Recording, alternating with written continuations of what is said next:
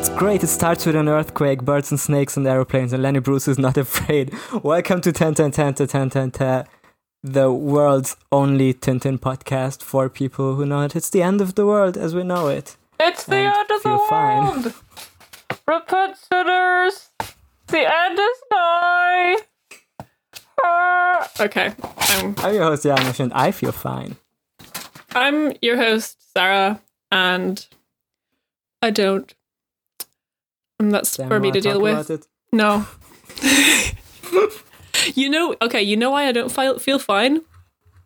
Because it's too damn hot. Is it? No, it's not. It's 8 degrees outside. I'm doing a callback to 2 months ago when it was too damn hot. I thought you were going to say it's too damn cold, but like 8 degrees is not like...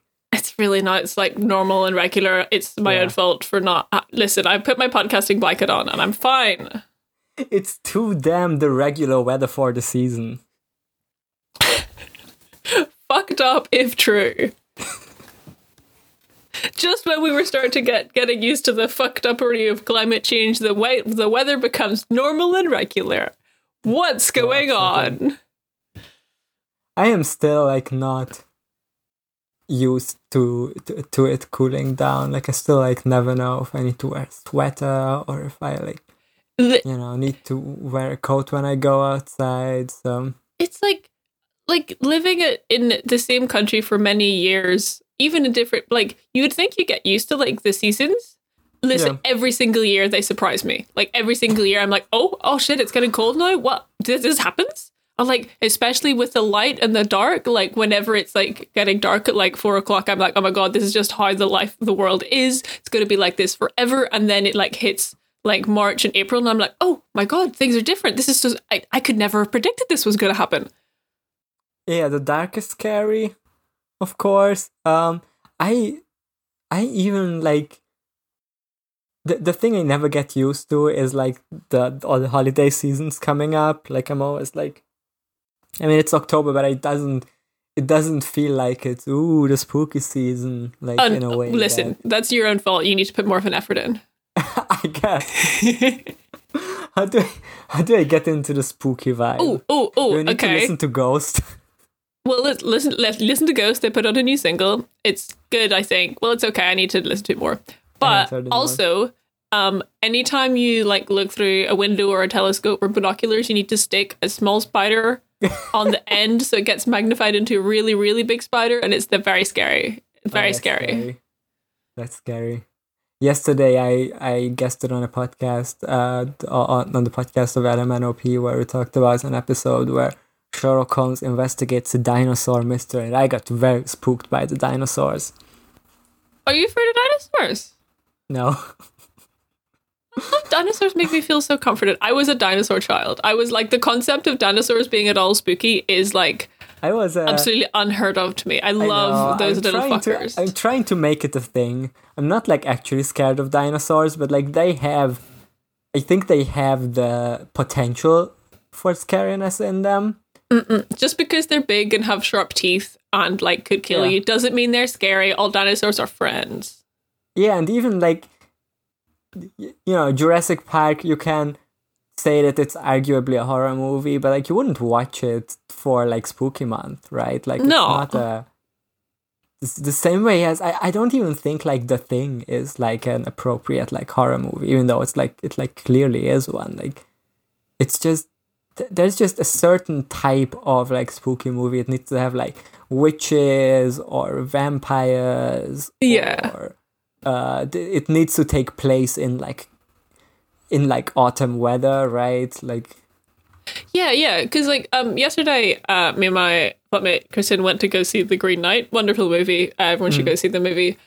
And it's very much not a horror movie, but it has but it's very spooky. It's got like witches and fog and like skeletons and like it's very, very, so I think it's like it's a really good example of something that's like spooky but not horror, and excellent stuff. Yeah, I still haven't seen it, but it's great. There's skeletons. It's my review of it. If it's like that vine of the guy who goes, "When will you learn that your actions have consequences?" in a very high pitched voice. If that was the movie and that was the theme of the movie, it's very good. Great. I watched The Lost Boys a few days ago. That was fun. Oh my fucking god! I love The Lost Boys. And that's like, I think that's an appropriate spooky movie because it's like it has like a spooky vibe, but it's not gonna like actually scare you, so you're still gonna enjoy it, you know. Vibes are impeccable. It's just so good that like that the first half of it is like if you're watching like a Bonnie Tyler music video, or if you're like watching it like, I don't know, Dio music video or something like that, like that type of it feels like a Dio album cover. Yeah. And then like towards the second half it just becomes this like exploding vampires, Looney Tunes action sequences. It's I've seen some people say that like Corey Feldman's weird performance, where he's always talking with like this deep adult man voice. Wait, which one's Corey Feldman? Like which That's boy? one of the Frog Kids. Okay. So I've seen some people say that ruined the movie for them, and I disagree. I think the like insane child actor performances kind of make the movie. Yeah. Oh. You want to talk about the shooting star? We'll talk about the shooting star. This is a Tintin comic that came out in the year 1943. It said, well, because it was serialized between October 1941 and May 1942. Famously normal time in Belgium. Normal time in history. Regular. Do you want to give a little rundown of? Yeah, so like we touched on the Nazi occupation of Belgium a little bit last episode. I can't actually remember how much detail we went into, but like basically, like here's your sort of Hergé facts segment for this week. In that, let me scroll through to the Wikipedia page. German occupation and l'histoire. So so like Germany invading Belgium, blah blah blah. Hergé like ran away to France and like stayed in Paris for a while, and then there was like a call out by King Leopold III to like, hello Belgians, you should come back to Belgium. And Hergé was like, okay, so Hergé goes back to Belgium. There's just like if the king says fucking, so, you know. If the king says so, you got to. Yeah, if the kings, you know, kings can tell you what to do, they should do that, and it's right and good. Leopold the second, famously unproblematic guy. Apparently, this is the third one. Oh Jesus Christ! There was another one. I don't know anything about the third I don't know anything about this one. I think the second one is the one who did all the colonizing. Yeah. Listen, he's a king. I'm sure King Leopold III was still fucked up. But anyway, like, Hergé goes home and there's just like a fucking Nazi living in his house. And he's like, okay. And he's like back in Belgium, has like fucking needs cash money, needs like to have a house and stuff. But his Le Petit 20e has like, is not allowed to publish stuff. Like the occupying Germans are like, no, cancelled. No publishing for you. So Hergé's like, fuck, I need a job. He gets offered a job as a cartoonist for a magazine called Le Péril, which, according to its Wikipedia page, is a Catholic fascist newspaper published by the Rexist Party in Belgium. And like, Rexist Party means, I guess, we fucking love kings and shit. Yeah. And Hergé obviously likes kings, but not quite enough to be like, yes, I will work for you. It says, he perceived Le Péril as an explicitly political publication and thus declined the position, which, great stuff from Hergé, famously anti-political there.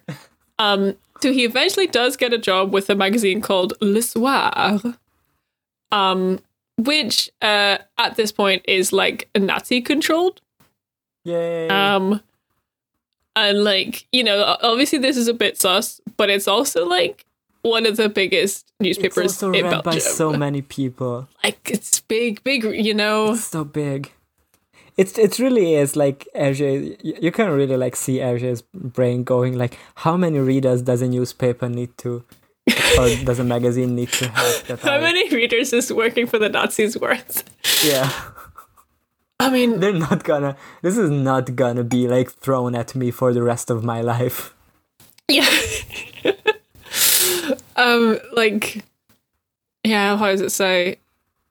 Although, yeah, Lesueur remained firmly under Nazi control, supporting the German war effort and espousing anti-Semitism. I'm sure this won't be relevant in the Shooting Star. What the other thing I think is interesting is that when he like joined Lesueur, he then like established like a kids version of it called Soir Jeunesse, which I just think is interesting and like shows kind of how much clout that Hergé had at this time, like for doing Tintin. Like they were just like, yeah, you here's our newspaper, you can have your own little mini newspaper for kids that you publish Tintin in.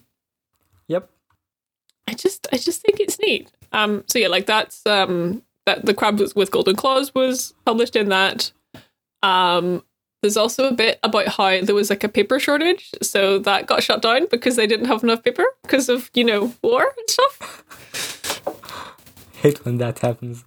Which, like, I think it also, like, he was only allowed to do like one page at a time for a while, so that must have like changed the pace of Tintin a lot and like the story. Yeah. So what else? Oh yeah, then we get to the sort of anti-Semitism, and I think this is where we should transition to actually talking about the Shooting Star. Yeah, let's do that.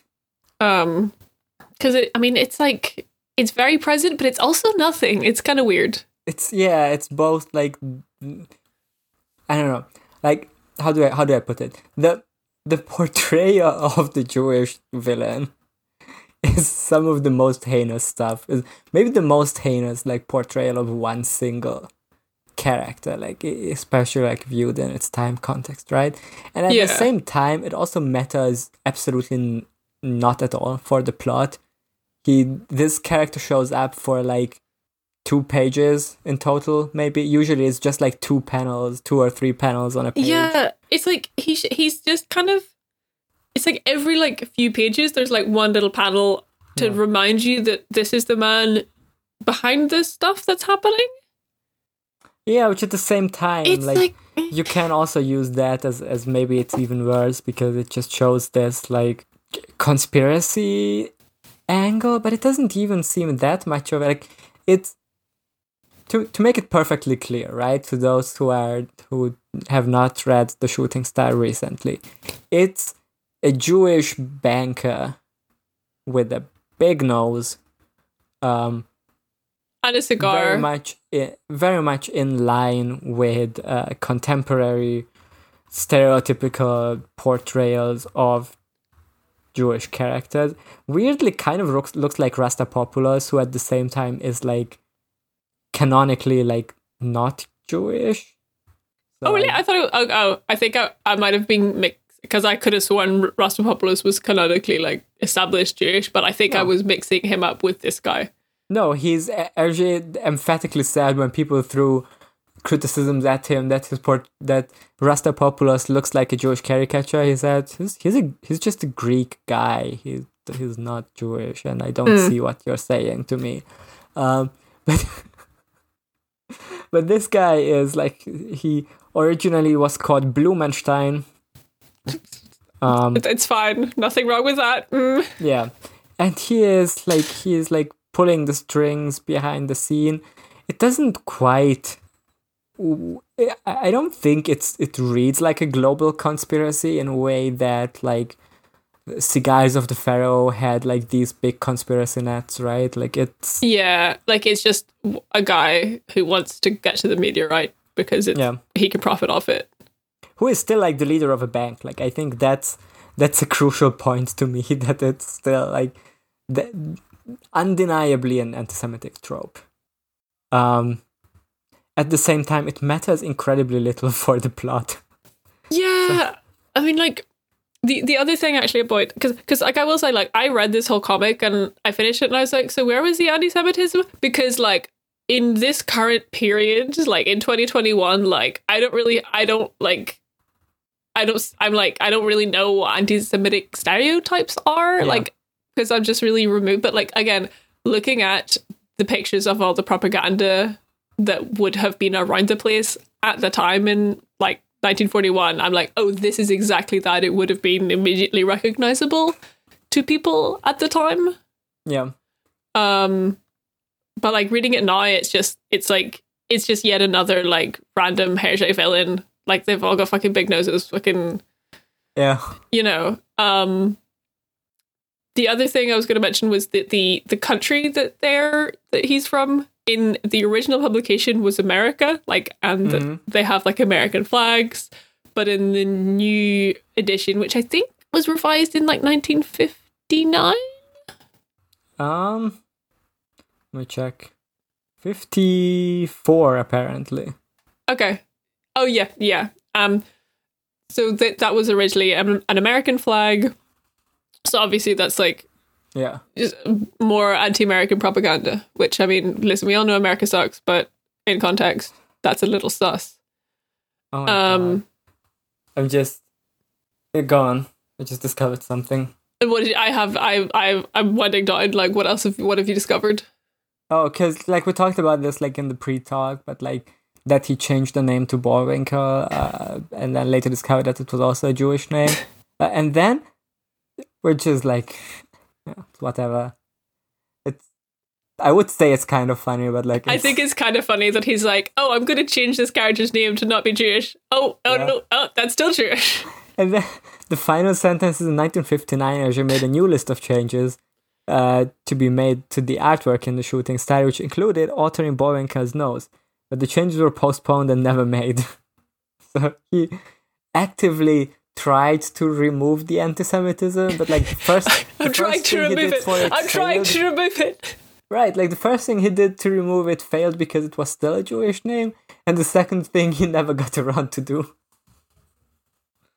So it is what it is. And I don't know how much I guess when we get to this character, we can like come back to this, but as heinous as the like anti-Semitic tropes around this character are, it is what it is. I don't want to say it's like, I don't want to minimize it, right? Yeah. But at the same time, it also barely shows up in the comic, like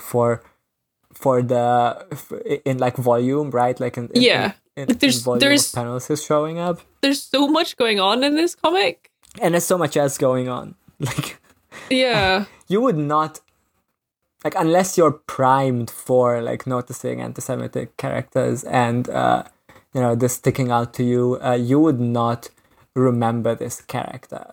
I did not from my childhood readings. There's some like very distinct memories I had from this comic, which is mainly like the whole end of the world stuff at the beginning. Yeah. See, my memories were the stuff at the end with the mushrooms. And that was the other one that I was going to mention, like the whole thing when Tintin is on the island alone. Like that really burned into my memory as like one of the things that happened like in Tintin, like that specific bit. That's sad. Do you want to do a plot? Yeah, I do have a plot summary. It's pretty simple, I think. It's pretty simple. So basically, there's three sort of parts to this. Part one is there's a meteor that's going to crash into Earth and everyone's going to die. It doesn't crash into Earth, but a little bit of it falls to Earth. Part two Tintin and some scientists are like, oh my god, we have to go find this meteor. There's some other people going to go find it. It's like a race, fucking Scott Amundsen type race kind of thing. And then part three, they find the meteor and the meteor is really weird. There we go. That's the story. That's it. It is. I do think it is remarkably, how do I put it? Like in construction, compared to how bitty some of the previous volumes were, it has a remarkable like 3-act construction. Yeah. It's different. It is. It's and there's a lot of good stuff in it. I will say the middle section is the one that like I remember the least. To a point where I like barely even remembered Haddock being in this book. Yeah, like, I also forgot Haddock was in this. Not in the last third. Because it's very like samey for like quite a while. Like the start and ending sections, which are the memorable sections, are also quite short. Yeah. And they're on a boat for quite a long time, and not really much happens apart from Snowy gets a fucking sick new outfit and steals a bunch of sausages, which is honestly the most important part of the book, really. It is a very... let's just talk about the first section. Yeah, I'm flicking open to the Shooting Star, page 1. It's nighttime. It's immediate like change to the way the previous like 5 Tintin books started, because the previous 5 Tintin books started with Tintin and Snowy walking in daytime. This starts with Tintin and Snowy walking in nighttime. I can't believe this controversial new approach that Hergé is taking.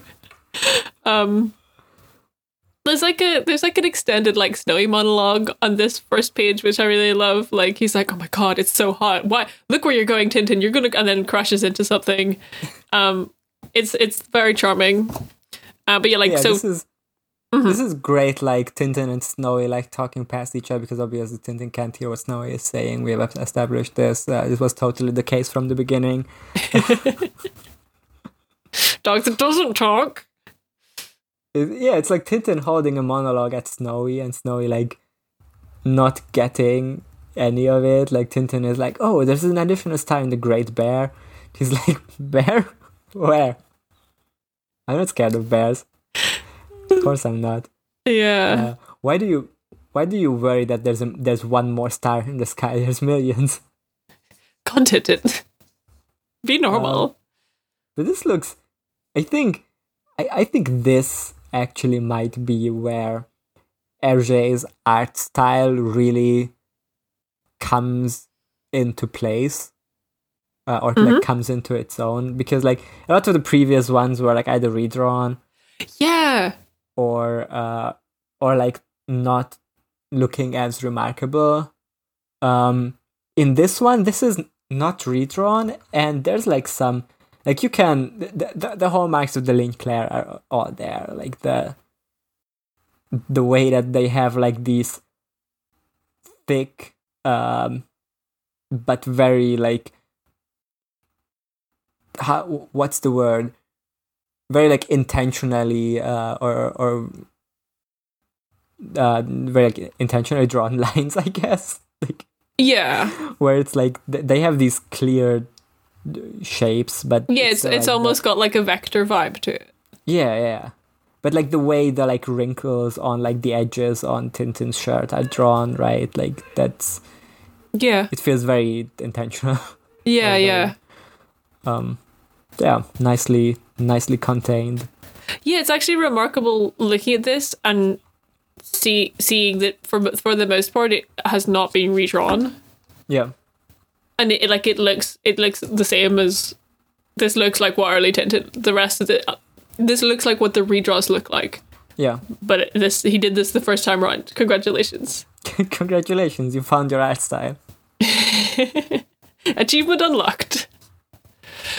But yeah, like that happens. Tintin sees a big star. He like calls the observatory to be like, "Hey, there's a big star." Like, eventually goes to the observatory. We meet a couple of fun characters. First of all, there's like a weird, like a guy coming down the stairs, like, "The judgment is upon us." This guy will come back later a lot. Remember him? He'll just kind of be there. And then we also get to meet these two professors. Yeah. Sort of continuing... Yeah, like he goes into the observatory, right? Yeah.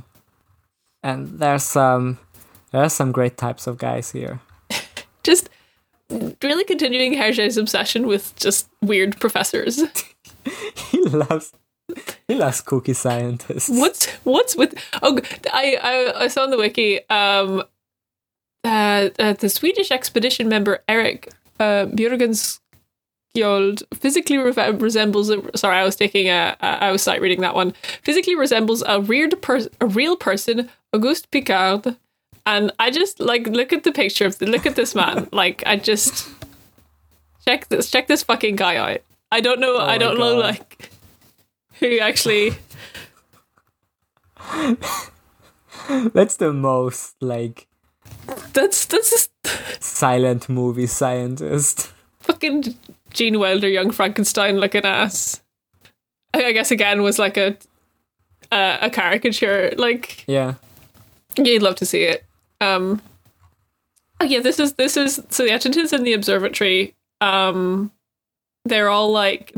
busy doing maths, which is like just why they haven't been answering the phone call. I have just, oh my god, Yana, I've just noticed the guy on the top of page 4, and he's in the corner, and one of the scientists is like, no, don't disturb him. He's doing complicated mathematics, and he's he's just got all these like division and symbol stuff lying around his head. I love this. Yeah. His head is like, he has a really big head. He's got the like the brain made of like chair made of my own brain head, but it like but real. Yeah. This man is a fucking Wojak. Tintin is like, I'm looking for the director. I want to see the shooting stars. I guess you can just like walk into an observatory and talk to them. It's interesting because like I feel like this keeps happening to Tintin, that he like first like he needs to go into a place or talk to some guy who normal people like don't really have access to. Like you can't just like walk into the science place and talk to the head scientist with like no like announcement, with no like appointment. But he like tricks the guy at the door into like getting inside, and then like once he's inside, all the like actual scientists like don't care to like share with this random guy that just walked in don't care to like share science information with him. It is also like, why is this Tintin's business? Because he's Tintin and it's got to be his business. He's just gonna he's physically incapable of staying in his own lane. Yeah, he sees a quest marker and then he's just gonna pursue that. Yeah. And yeah, so while this guy is like doing Wojak maths, Tintin goes and like looks through the telescope. There's a humongous telescope here at the observatory. I mean, that's the sizes of telescopes, right? I've seen a telescope once. Yeah. Somewhere. I mean, this type of stuff is like, it's not to hand it to the stems. Like the fucking like this telescope stuff and like observatory stuff, pretty cool. Oh yeah, big. I did like an astronomy GCSE, which is like the 16 years old qualification. Yeah, just like for the crack, just like because it was cool. It is. It was very cool. Like we just had this one maths teacher who was really, really into stars, who like decided to teach us the qualification, like the whole thing, just like after school. Yeah. And like me and my mate were like, oh hell yeah, this sounds so cool, let's go. And like we learned about the ELT, the extremely large telescope. Yeah. So the professor tells Tintin that he can just look through the telescope if he wants. It's a sight worth seeing. Sure fucking is, dude. Because he looks into it and there's just a huge like spider inside the shooting star that's coming. Yeah, it's like this. It's like when you project the Batman symbol up into the sky, but instead it's the Spider-Man symbol. It's very scary. Yeah, and the professor doesn't believe that it's a gigantic spider coming. There's like a whole like sort of like 8-panel bit of Tintin being like, it's horrible, it's so enormous, and the professor's like, yes, it is horrible, it is enormous, and then Tintin goes, but it's got such hairy legs, and the professor's like, wait, what? Hang on a second. And then he looks into it, and even the professor is like, how extraordinary his characteristics of metasegmentata. It's an Araneus diadematus, an enormous Araneus diadematus. It just takes like a whole page before anyone thinks to be like, oh wait, there's just a spider on the lens of the telescope. Like you'd think the science guy would be able to put that together. But honestly, if there's one based on my maths teacher, the one who was really into science, who knew literally everything about black holes, Like, that guy was fucking stupid. Yeah. Like, he would fall for this. Like, this is a wisdom stat thing. He does not have that. Yeah, maxed out intelligence, no wisdom. Yeah. Yeah, and then we have a classic Snowy's afraid of spiders bit, because he's like... Yeah. He's like a harmless little spider. This human Fucking idiots. So stupid. And then the real spider comes down, and Snowy is like, "Whoa! Whoa! Whoa! Whoa! Wahoo!" Wahoo! Tintin looks again, and now it's just a big fireball. And the scientist is like, yes, it's a vast ball of fire, and it's heading toward us. He's so excited about this. Like, he's so horny for this. The world is here. The end of the world. And he feels fine, honestly. Like, he does. There's a part later where, like, he's like, well, unfortunately, the asteroid missed Earth and we didn't all die. And he looks so disappointed. Yeah, because it would have been like because his calculation were wrong that the end of the world is coming. Yeah.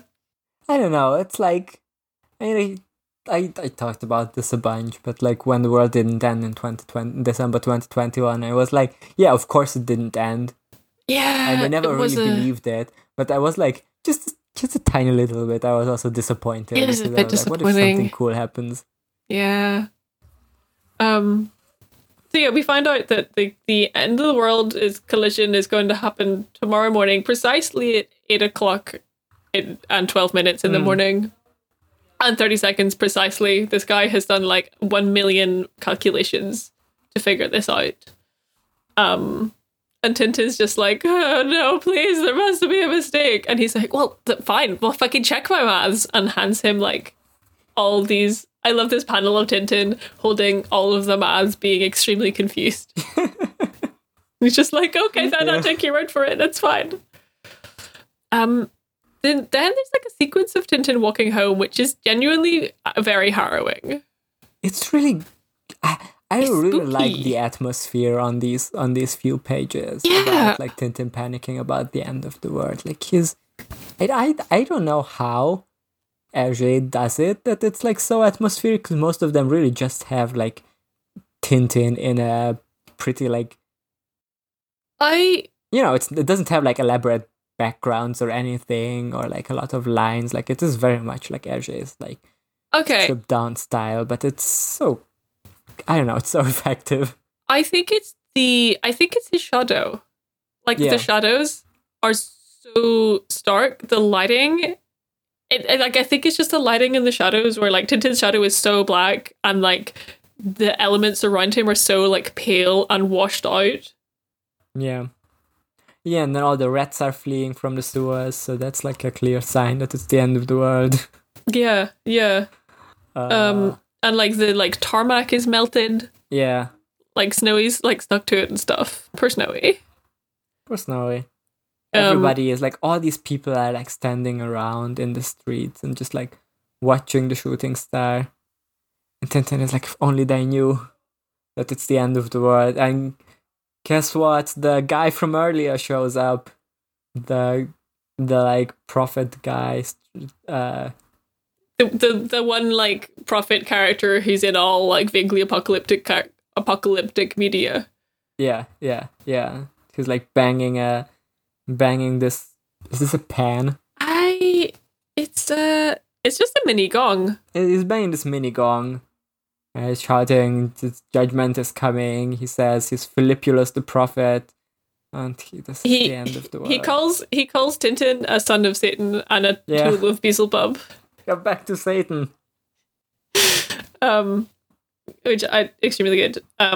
There's like a sequence where like Tintin goes home and like he touches his windowsill and it like burns him because it's so hot, and I'm like looking at this and like thinking about it, and I'm like, why isn't everyone dead at this point? Like, I feel like this would just kill you. Like, what? Like, I don't know. Did Hergé know? Did people know about the dinosaur meteor like in the 1940s? Like, did they know that's what killed the dinosaurs? Like, I don't know. Probably. I just think that if a meteor passed like at all close to the Earth, everyone would die. Like, Yeah. maybe it's like, it's pre fucking Hiroshima. Like, people didn't know about radiation and how it killed you. Or I don't. This fucks me up, honestly. Yeah. I'm just looking at it like, why are they dead? Hello? I mean, it is harrowing in a way. It is like, it's like, I'm surprised how well done this is. Like, even though they should be dead, but like just this like creeping like paranoia from like the shooting star approaching, and like all the changes that you're feeling with like everything heating up is like very effective. He sits down in his armchair and almost falls asleep, but then the prophet is in his house suddenly. He's banging his gong and he says, "Prophets come and go in houses as they please. You can just do that." He bonks Tintin in the head and shows him a huge printout of the spider. I think, again, like, this is like another type of Hergé dream sequence. It does feel like it, yeah. No. Oh yeah, it is. Janusz, this is a dream. It is a dream, yeah. But this is the most, like, this one is like done in a way like much more so than the previous one. Yeah. Like, the only thing that would, like, aside from the how did this guy get in his house, like the poster of the spider is really the only thing that clues you on to be like, oh, maybe this isn't real actually. Yeah. Just yet again, it's not like, yeah, it doesn't feel, I don't know, it gives you, like, it very effectively gives you the feeling of like when you have a nightmare where you like don't, it's like I forgot to show up for my exam type nightmare. Yeah, exactly. I mean, I've had nightmares where I was like, I dreamt that I was like getting out of bed and going to the bathroom, right? And then there was a giant spider.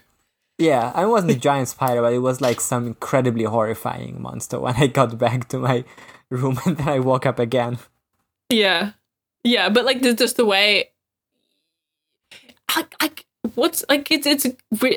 it's very, because every dream you have, it's like this is normal at the start, and then it just evolves, and it's like, I just feel like Hergé thinks about dreams a lot.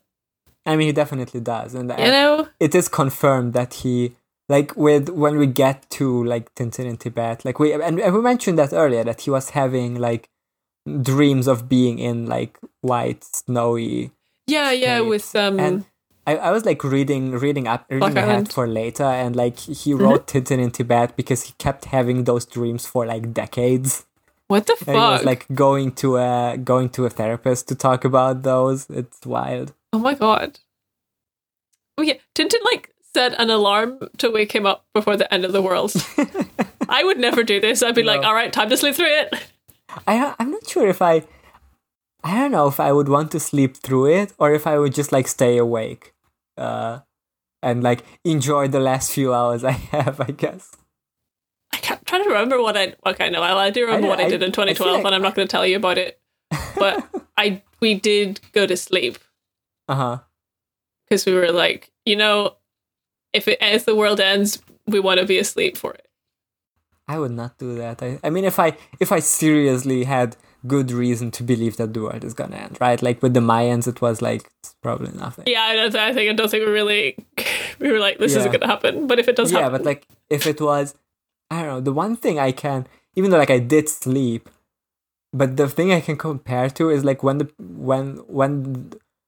the pandemic first broke, right? For the first few weeks of it, I wasn't really feeling depressed in ways I would like months later when it started to actually sink in. For a short bit, it just was like this unreal moment where I was like, well, I guess I'm not going to go to university for the next few weeks, I guess, and all my deadlines have been extended by a semester. I don't have shit to do, just gonna play Jackbox a lot. But it's like, it was just like this weird event that like change like that's gonna change the way I'm gonna interact with the world for much longer than I thought it would. Yeah. But it was just this like unforeseen event that only didn't put me in a state of like being panicked at first. Later it did. But at first it didn't like put me in that state. I was just like, this is so weird and like kind of exhilarating, right? I think that's how I would feel if a gigantic comet was approaching. I would just be like, this is fucking fascinating. We're all going to die, like this entire... I don't need to look for a job, I guess. You know? Yeah. You're right, this has solved all my problems. Yeah, I genuinely would. Yeah. You know, just like talking about apocalyptic events, and I'm like thinking, just talking about how spot on the sort of mood and vibes of this are. I'm like, I'm wondering if there's kind of, calamitous upheaval in like Hergé's life that might be kind of influencing this. Who can say?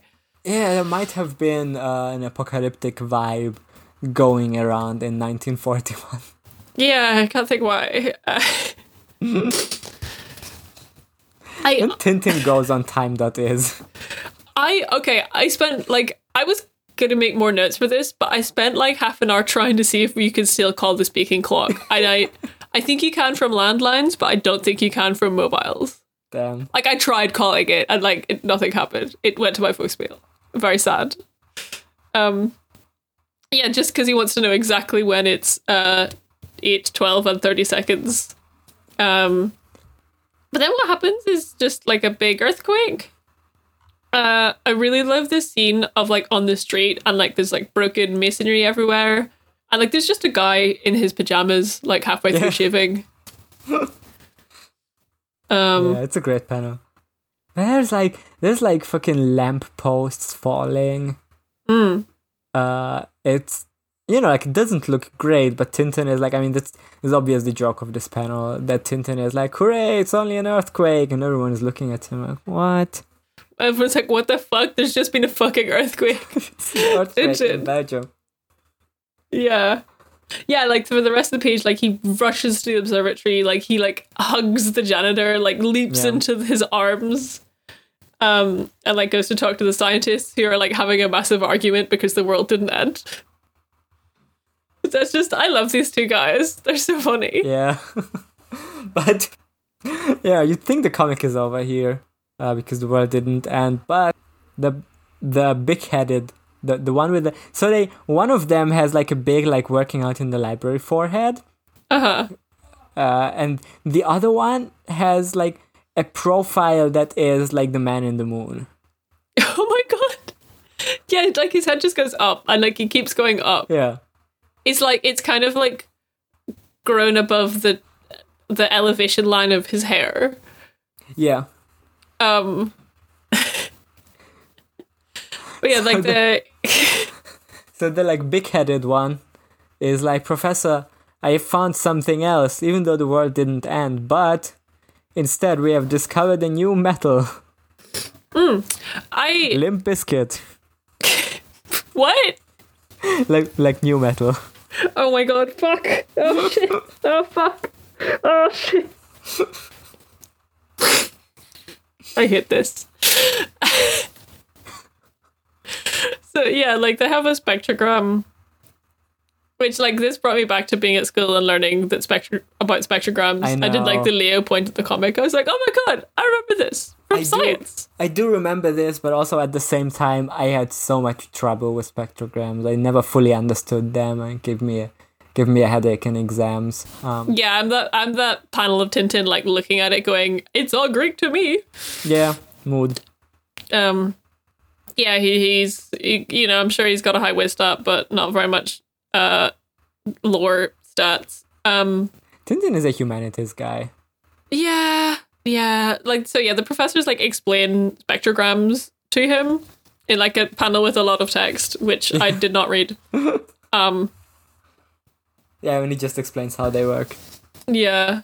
And then, I mean, basically the conclusion they come to over the next like 3 pages is that they've got to go find the meteorite. You gotta find the meteorite. Which I'm like, rock.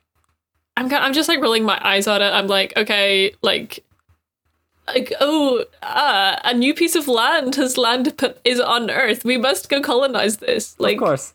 Of course, like they're talking about like, oh, this is for science. There's a new metal. We've got to go like examine and investigate this. But I'm just like, it feels like an incredibly like colonial mentality driven plot.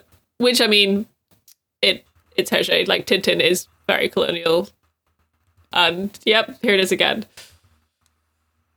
Yeah, this is through sheer coincidence the book we're reading for Who Watches the Watch is Jingo, which also starts with a new piece of land being discovered and Ankh-Morpork and Kletch both like wanting to claim it. So yeah, it's like, I mean, that's literally like if I can mention Scott and Amundsen. Was that his name? I don't know. What was his name? This is going to bother me. Yeah, I mean, in this case with like the professors, it's like less about like colonizing like a new land. I mean, it is colonizing, of course. Amundsen. But it's not about like living there, but just like claiming this new metal to be named after him, to be named. Yeah, like. No, I'm just thinking about Limp Bizkit again. Yeah, like it's like, so like the purpose of it, like, so the two parties is like the science people want to go find it for science so that they can do science, and then like the American / Songhai party want to make money off of it. So it's like, I guess we have these two clashing ideologies of like why to do colonialism. But again, like it's just a meteor, like it's a tiny little rock. Yeah. In the scheme of things. I mean, first he's like, oh no, it's all gone. It fell into the ocean. My precious meteorite. Precious fossilite. And also, yeah, goes he, like, outside. Sorry, I just want to mention that, like, he's finds this new metal and immediately named it after himself. Yeah, of course. Nothing colonial about that. No. But yeah, sorry, carry on. Science. Science is objective. There's no ideology in science. No ideology in science. We all know this. Yes, so he's like, oh no, it's in the ocean, it's sunk. But then Tintin goes outside and sees that these bricks are floating. Yeah, I was a bit confused by this because they're not even floating, right? They're just sticking out of the water. Yeah, but like, no, it's okay. They are floating, right? The bricks are floating, and he steps on them because he thinks they're not floating, and that's why he falls in. Yeah, I think is what's going on here. Yeah, and then he throws a brick on the ground and says, "Look, Snowy, it's sticking out of the water, just like the meteorite is going to be. The water is the Arctic Ocean, the brick is a meteorite. I'm gonna tell it to this professor." And this professor has never considered this.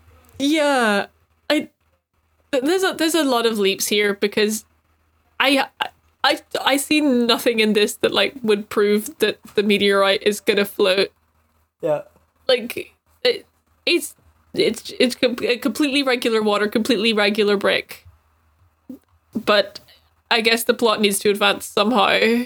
Yeah, I mean, it's a little weird. It's a bit of a... I think the way Tintin is, like, making this conclusion and then convincing the professor immediately, it's, like, it's a little bit contrived, but I don't mind, because you do need to get to the rest of the plot. Yeah. The panel just says, like, sometime later, and there's a team of expeditionaries. There's a boat. Hey, guess who's capturing the boat? He's back. He's a completely different character than he was in the last book. It says, Captain Haddock, president of the SSS, Society of Sober Sailors. It's Captain Haddock. Yeah. So yeah, he's got a hat now, which I don't think he had before, and he's got a pipe. He's got the hat and the pipe. Now he is the Haddock that we know and love. I saw on somewhere in the Wikipedia page for the Shooting Star. Yes. Somewhere it says he's British. It says Captain Haddock's British. I think we established that like last week, right? Okay, but it said that he was named after a sad English fish, but that didn't mean he was British. Yeah, who knows?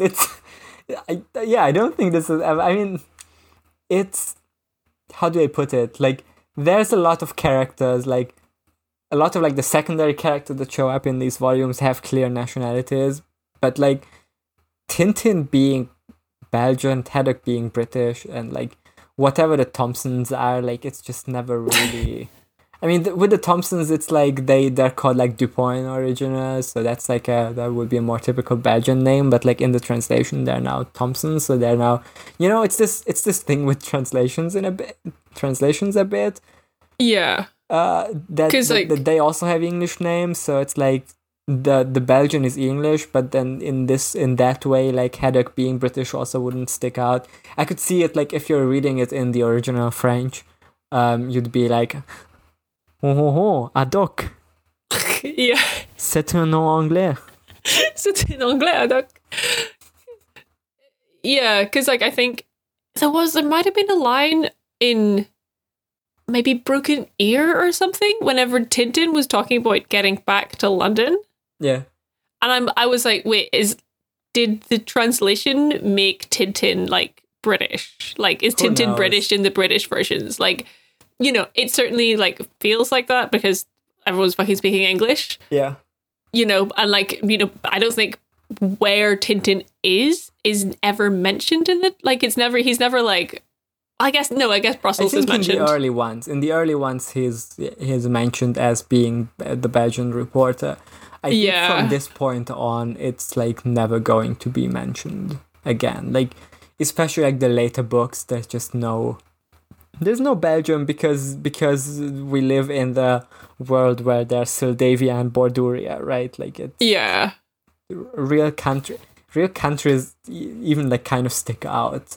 Existing. It is weird to have like the Blue Lotus exist in the same universe as all the Sildavia Borduria comics. Mm-hmm. And that's because China and Japan are made up countries as well, Yeah.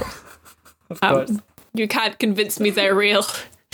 There's a couple of other like characters on this boat for the exposition, such as Eric Björgenskiöld, Senor Porfirio Bolero y Calamares from Salamanca, Herr Dr. Otto Schulze from Munich, Professor Paul Cantonneau from Paris, and I'm not going to attempt to pronounce the Portuguese because that's a language I don't speak. Senor Pedro João dos Santos. None of these are going to matter. Like, it's basically just like the Professor Fossil, like the guy who discovered the rock and Tintin. Oh my god, I just realized his name's Fossil. Fuck! Yeah, I also just by like pronouncing his name, did I like make the connection. Stupid. So I just noticed, like, I was looking through the wiki trying to find the places that said Haddock was British. Yeah. And it reads, I think this only refers to the original publication. I think this is different in the new publication. Yeah. Because it says all of the scientists featured were from Axis. And I have fucking Gundam brain because I read that and I was like, oh, like the asteroid from Gundam? Hate this. And then but then later it's like, oh, but this isn't anti-ally because Haddock and Chester are British. I was like, okay, whatever. I guess. Cool. Don't watch anime. No, do not watch anime. It's going to ruin your understanding of the real world. Me trying to read about World War II. Oh, like from Gundam.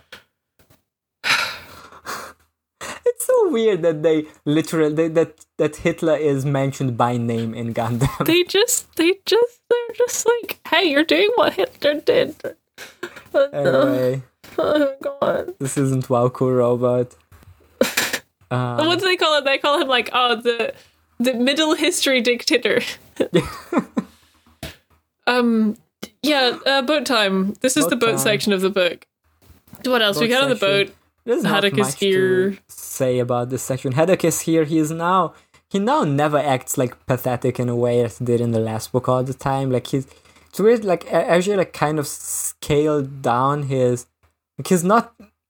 It starts with him being like, it starts with this gag where he's being the president of the sober sailors, but like we still see that his cupboard is full of whiskey, and the like sober sailor guy is like congratulating him, but he actually has like crates of whiskey. This happens a little later in the book. We just like to talk about his alcoholism, right? Like it's kind of, now the joke is that he pretends to be sober, but he's still drinking, but also never really, like there's a few bits where he gets drunk and angry, but it's never gonna like, he's never gonna have the, oh, I need my drink bit. Yeah, he's not haddy needy drinky anymore. Yeah. He's never surrounded by whiskey. Yeah. Yeah. Yeah, he's never either like crying into his bottle like he did in his introduction in the last one, or acting irrational in ways that endanger everyone. Because I think he is like sober for most of this book. Yeah. Like apart from like, you know, there's a bit like at the end where like Tintin like gives him a drink so that he can manipulate him. Yeah, that was a weird bit. Problematic Tintin moments. But like I think for most of this, he is just like a sober regular guy who. Yeah, but he has it in control in a way where it's like little incongruous where his character left off in the last book. But also, like, I don't really mind this taking a backseat for the actual plot, you know? Yeah, it's like he's gone from like dysfunctional alcoholic to functional alcoholic. Yeah. AKA like everyone was in art school but didn't know it at the time. But in hindsight, it's like, hang on a second, everyone was a fucking alcoholic. Where it's like, you know, he's got bottles but isn't like acting out. Yeah.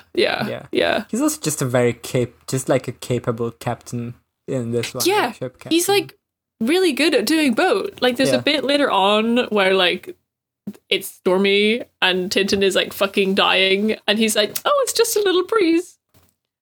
This is normal. Yeah. Where he's like, everyone else is like constantly seasick and stuff, but Haddock is like the one who's got it together. And he like saves the gang by like having a friend at a port and like making a plan.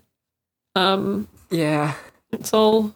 I love this like turtleneck with the like little what's that called? The sign anchor? That's on the anchor sign at the. What was he wearing in the last book? Was he not wearing this? I don't know. I don't think he looked like, in this one he looks like very like cozy. Yeah, hang on, I'm gonna go check. I mean, I guess the last book took place in like warm regions. Oh yeah, he was wearing the same thing. It's just maybe it's just like the hat and the pipe just like really tying this outfit together. Yeah, sorry, I was away from my mic. Yeah. Yeah, he's still wearing the same blue sweater, but just looks like shit because he doesn't have a hat and a pipe. Yeah. Oh, and then there's also that one part where he gets a boater. Classic. Classic look. The one thing I want to talk about in these like early pages of the boat is that Snowy pees on a stick of dynamite. Yeah. That's it. That's all I want to say. Excellent job. Good work, Snowy. Great work. Yeah, there's some stuff where like I don't know what's going on here. Why is there dynamite here? The weird it's fucking Judgment Day guy is here causing shenanigans, and he does this for like 4 or 5 pages. Yeah, there's a whole bit about the prophet guy just trying to endanger everyone. He's saying that this is satanic to go on this mission. I guess that's his argument. I don't know. He's just funny insane at this point. Yeah. He's like, you know, there's like, I don't know, there's a whole bit where he's like at the top of the mast and he like refuses to come down. Yeah. And everyone's like, oh Jesus. And then like Tintin pretends to be God. Yeah. Tintin gets a megaphone and says, hello, I am your guardian angel from heaven. And then he just comes down.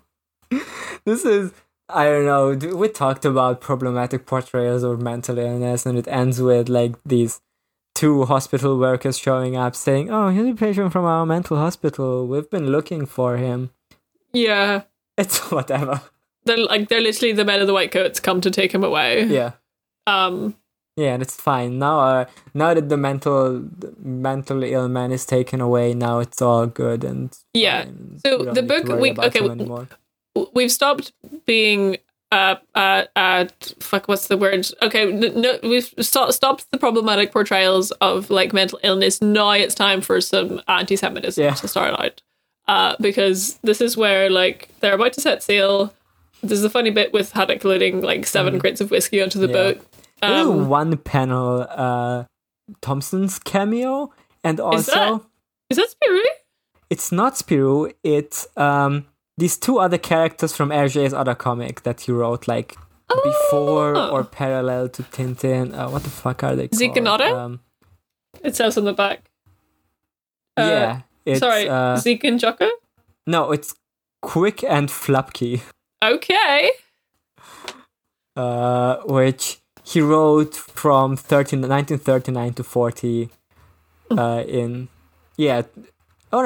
wrote from 1930. Yeah, from 1930 to 40 in the Petit 20 so it's like in the early days of Tintin he also wrote these characters. At this point, like it ended in 1941, so with this comic, so yeah, the other one that you were thinking of, I think this was also from 36 of Joe, Zeti, and Yoko.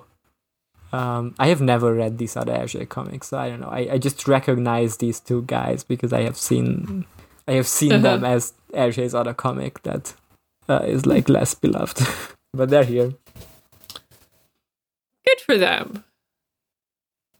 It's all the Thompsons do in this comic is saying there's quite a crowd to see the Aurora sail.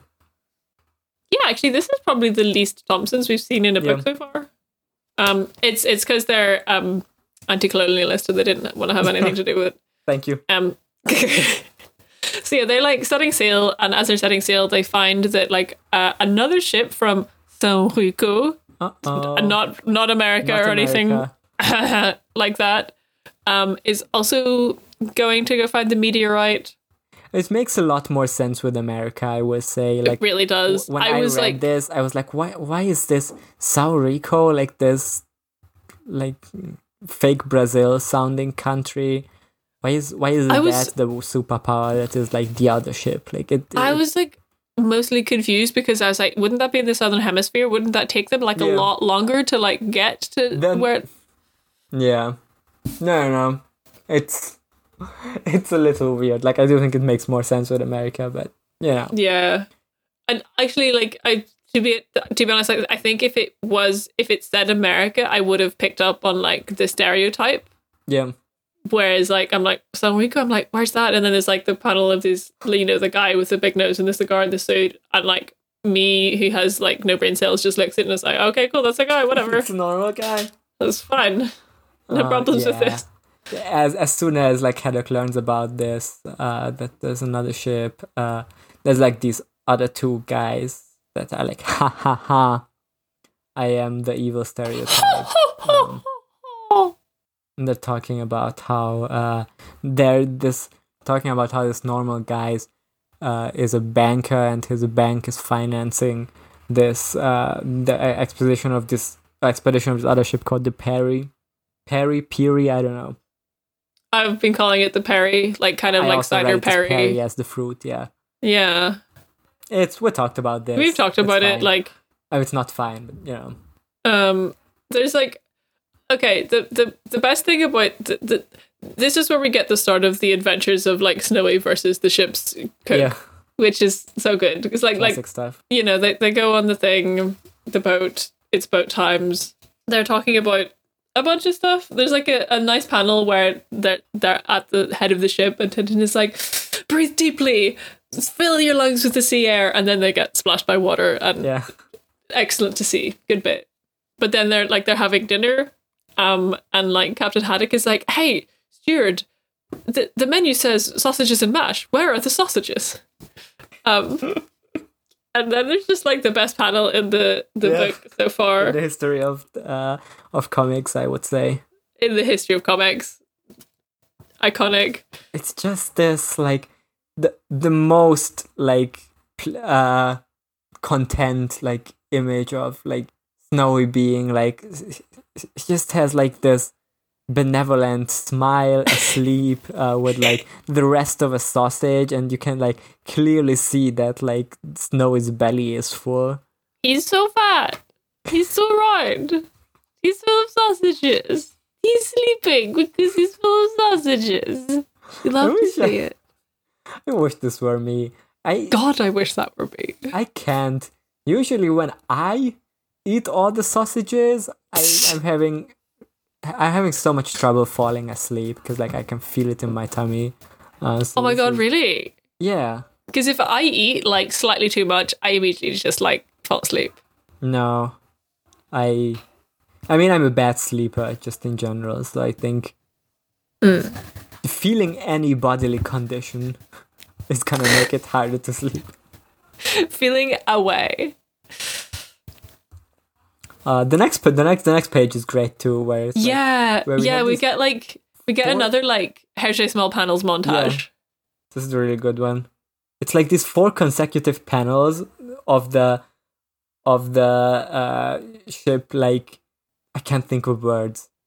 The ship rolling, being like rocked by the waves. And it's the kind of this repetitive thing where it's like, now it's like this, now it's like this, now it's like this, now it's like this. It's like shows like the ship like going basically up and down on both sides, and then we see all the scientists in like individual small little panels being like extremely dizzy and seasick. And it's like it's different scientists, but like in the panels they get progressively greener and greener. Yeah. Which is really good. And like we see them having to leave and go to bed, and then just cut back to Haddock and Tintin, who are just sitting there having a wonderful date together. This is a true like Dudes Rock moment. This is Dudes Rock. They're just like, oh, they'll find their sea legs in a day or two, and they're just having fun. Yeah. Then actually reminds us about the anti-Semitism again. Don't forget. With like another you've been enjoying this page. Look at this guy again. Yeah. But like I really didn't clock this the first time. I guess because I'm busy looking at the Snowy near death experience panels. Because the next page is where like Tintin can't sleep. Also bad at sleeping, much like Janos. Goes for like a walk on the boat at night. It's like there's waves, there's stormy. Snowy nearly gets swept overboard. Very scary. But then like meets and talks to Captain Haddock, who's just like chilling on the deck, driving the boat with the wheel. Like, oh, nice little breeze, isn't it? And Tin is like, isn't this a gale? It's great. It's I like the way this like the water is drawn. Yeah, it's like really, really good, really dynamic panels. Yeah, and like the way it's drawn, where it comes onto the deck and like Snowy's in the water, you can feel the suction of it, like pulling him out into sea. Yeah, it's really good. I also just like the pipe being in Haddock's mouth like all the time, like not to. But he isn't even lighting it at any point. I don't think he lights his pipe at any point in this comic. There's like never any smoke coming out of it. It's really just like an accessory because he's a sailor. Yeah. In this panel, it's like a in the middle of this like gale, with like water splashing everywhere. He still has this pipe in his mouth. Like you couldn't light it, right? Like in this stormy watery conditions. It's very good. He just needs it to like chew on. Yeah. For comfort. This is my emotional support pipe. He's shouting swears that are like much more, I would say, much less slurs that Haddock is saying. Yeah, because they nearly get run over by another boat, which obviously is like a plot by the Mr. Bullwinkle. Yeah. He doesn't say any problematic words here. He just says pirates, sea lice, filibusters, Roadhogs. Freshwater swabs is an interesting one. I think that came up in the last one too. That's a repeat swear. Yeah, they miss getting run over. And then like a few days later, they are up in the north, and everything's frozen. Like there's a funny panel of Tintin slipping on the deck, and then we get the second best panel in this book, or rather, the even better panel in this book, because Tintin, leaves the deck and he says, "Come along, Snowy. We need our coats on." And oh my god, look at her. I'm looking at them. Good. Yeah, so Tintin is wearing like this really puffy it's a fur coat. Fur coat, I think, right? Yeah, it looks very comfortable. And then Snowy is like, can you describe this, Sarah? You're the fashion expert. He's got little feet on. So it's just like your little regular doggy coat. But then also he's got little booties tied around his feet, and also he's got a little black hat with holes cut in it so his ears can poke out of the little black hat, and the little black hat is tied with a little pink ribbon, and he's so little and cute, and he's walking along the deck saying, "I'm going to cause a sensation," which sure fuck you are, dude. Look at you. And that's what Snowy looks like. Yep, it's great. It's a great panel. It's honestly giving me life. It's like so good. I'm like, this makes up for all the anti-Semitism. Perfectly balanced. Okay. They stop at Iceland to get fuel, and they meet this gamer. Gamer? I tried to make an organic hardspell joke, but it didn't work. Oh, I see. They're going to TanyaCon in Reykjavik. No, they need the ship refueled. And there's like a little panel of Mr. Bullwinkle being like, "Don't make sure they don't get any oil in Iceland." Yeah, I don't only own all the banks, but also all the oil. It's normal. Yeah. And there's the scene Haddock goes in to like get fuel, and then he's like, "Yeah, I just need fuel for the Aurora," and then the guy is like, "Oh shit, suddenly I just remembered we have no fuel." Yeah. Haddock doesn't shout any slurs at this man. Weird.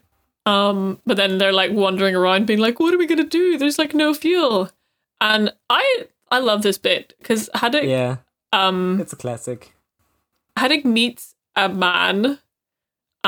He's telling Tintin about like, "Oh, we've got no fuel," and then like accidentally slaps a guy in the face.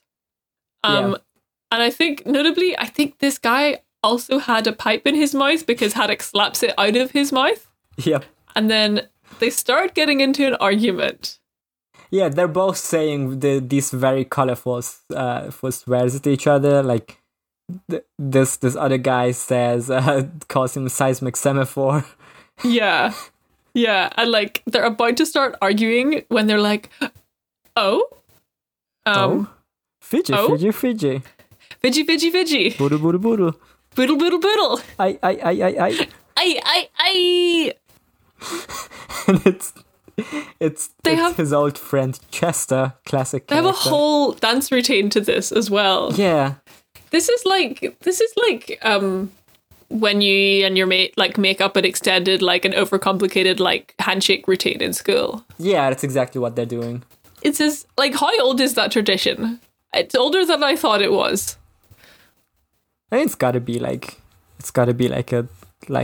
it makes sense that it's like a centuries-old tradition, I guess. Yeah. I mean, they're also doing a bit of the, in Star Wars when like Han Solo meets Lando, and at first they're like, "You bastard, you cheater, you," I don't know, they call each other like all sorts of space criminal words. Space slurs. And then they hug and it's like, "Oh, my best friend." Yeah. They're just bros. They're guys being dudes. They're dudes rocking. It's this kind of thing that shows up a lot. And it always works, I think, when it's when you act like your old bro is your enemy for like 10 seconds, and then it's like, oh, this is just because This is how men communicate. This is how men communicate. They sure are men and they sure are communicating. Yeah. Oh yeah, there's a bit where Chester, this man, who again, okay, makes sense this guy's English because he is ginger and he's called Chester. And he like reveals that like actually it's all a plot of the Bullwinkle Bank of San Rico, and Haddock says some more slurs, which includes stuff like coelacanths, monopolizers, gang of thieves, fun stuff. I guess gang of thieves is like a normal insult, actually. Yeah. Never mind. It's just a literal description. Yeah. There's like a bit where they sort of come up with this plan to use Chester's ship and like pass the fuel through Chester's ship into the Aurora. Yeah. Yeah. Yeah, they do that. Great trick.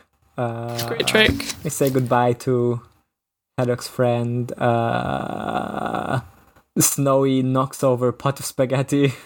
Oh, yes. This is incident 2 of the Snowy versus the cook, where he steals the spaghetti. Yeah, I don't know, they kind of end up in the north. This is where we get the first appearance of the plane. Mm-hmm. Like, the Aurora has a plane on it that, like, yeets out. Honestly, kind of like the Gundams in Gundam get yeeted out of the white base. But this is a plane in the Aurora. This is really like just like Gundam. It's just like Gundam. It's got planes, World War II. Yeah. Tomino. Is that his name? Tomino? Yeah. Tomino Red Tintin. I can't believe Tomino Red Tintin. You started saying Tomino and I thought you were going to say Thompson, and now I'm thinking Tomino and Tomino. Tomino and but they're spelled slightly different ways. Good. But yeah, they send a plane out to go like look for the meteor. Yeah. I don't know. This professor says a lot of things here. Yeah. So this is like they like find the vapor column, so like they know where it is. But then there's also a bit where the Professor Fossil. Fuck, I can't believe it. I'm still rolling my eyes at that pun. Professor Fossil is like talking to them on the radio and then like tries to run away and gets caught by his earphones, and I felt that as a podcaster. Yeah. Several of my co-hosts at this point have like these in-ear like Bluetooth headphones, and they're gonna wear it even if they take like a toilet break, and they're just gonna take them with them. It's very upsetting to me. I know both George and Robin do this. What, like you're pissing and podcasting at the same time? No, they're not podcasting. They just hear everything we say while they're on the toilet. Fucked up. Okay, there's a lot that I think is fucked up about the way Who Watches the Watch records, and that's jumping to the top of my list. Second on my list is that you use video. What the fuck? This is an audio medium for a reason. You can't just see each other and hear each other. Well, so Anyway. I don't have anything to defend. My actions are indefensible. Podcasting. We can just do whatever. I mean, okay, to be fair, whenever I used to DM like an online D&D group and I'd just do it on my phone, like I would just kind of pee while DMing and like not tell people. Like I would just be on the toilet being like, roll to attack. Yeah. And then one time I forgot to mute when I flushed, and then they were like, Sarah, did you just flush the toilet? And I was like, yeah, I was peeing. Yeah. I also think the Bluetooth headphone things is fucked up though. Like even on ASOBEP too, like Emmanuel also has those. Anyway, it's like I guess everyone does it now who has Bluetooth headphones and they think it's normal. I don't think it's normal. I mean, I don't think Bluetooth is real. I don't. If I had I'm thinking about it, I'm looking deep within myself. I think if I had Bluetooth headphones, I would do this as well. Yeah, you just must not get Bluetooth headphones. Yeah, I do really need new headphones. The headphones I currently have are literally held together with duct tape. Great. And every time I wear them, my ears get sticky because the glue comes off them. It's a really bad. Anyway, I think if I had Bluetooth headphones, I would lose them immediately. Yeah.